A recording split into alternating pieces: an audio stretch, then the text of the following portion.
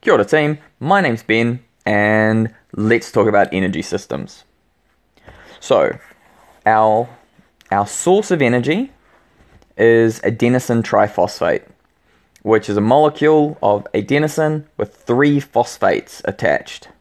And when we break it, we break off the last phosphate and energy is released. So when we start to exercise, we've got enough ATP that's stored in our cell for about 3 seconds.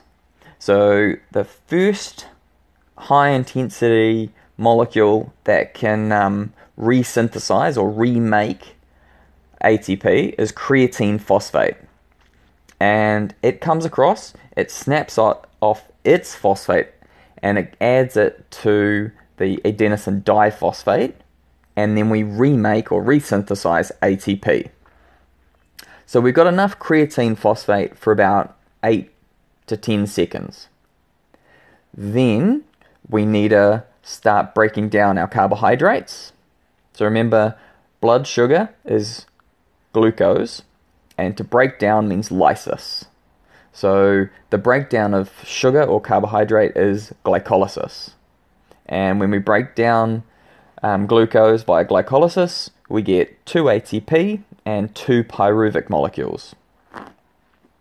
Then, if we're exercising at a lower intensity and we've got enough oxygen, then we can use our aerobic energy system, and oxygen and the pyruvic molecule enter the mitochondria, and we have the aerobic energy system. Alright, so what happens to pyruvic acid once it's been formed via glycolysis? So if we have enough oxygen, the pyruvic acid enters the Krebs cycle in the mitochondria. But if we don't have enough oxygen, the pyruvic acid turns into lactic acid.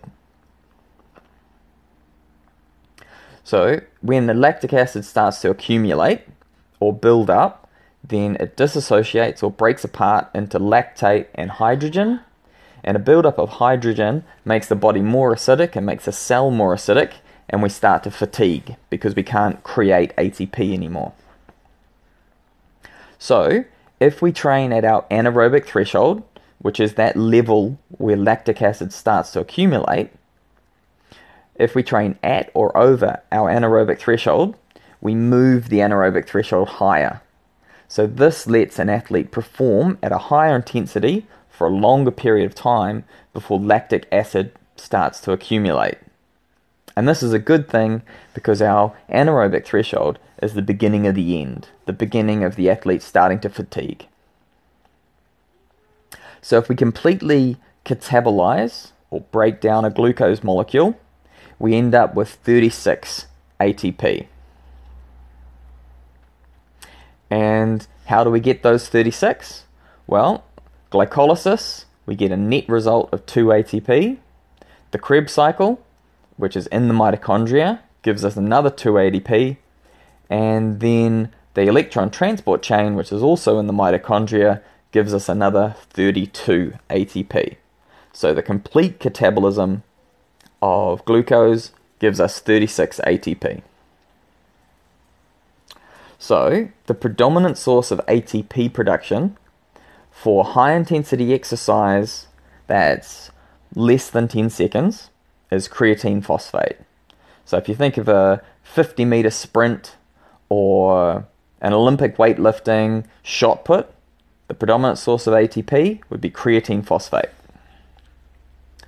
Then if it's a high intensity exercise that's around 3 minutes, the predominant source of ATP production would be anaerobic glycolysis. Whereas if it's a longer, lower intensity exercise, the predominant source of ATP production would be the aerobic energy system. So if you think of a 5k run, a 10k run, a 2k swim, a 10k bike, that would all be the aerobic energy system. So we talked how for the complete catabolism of glucose we got 32 ATP. Well, for the complete catabolism of triglyceride, which is fat, how many ATP do we get? We get 460, so much, much more. Alright team, happy studying!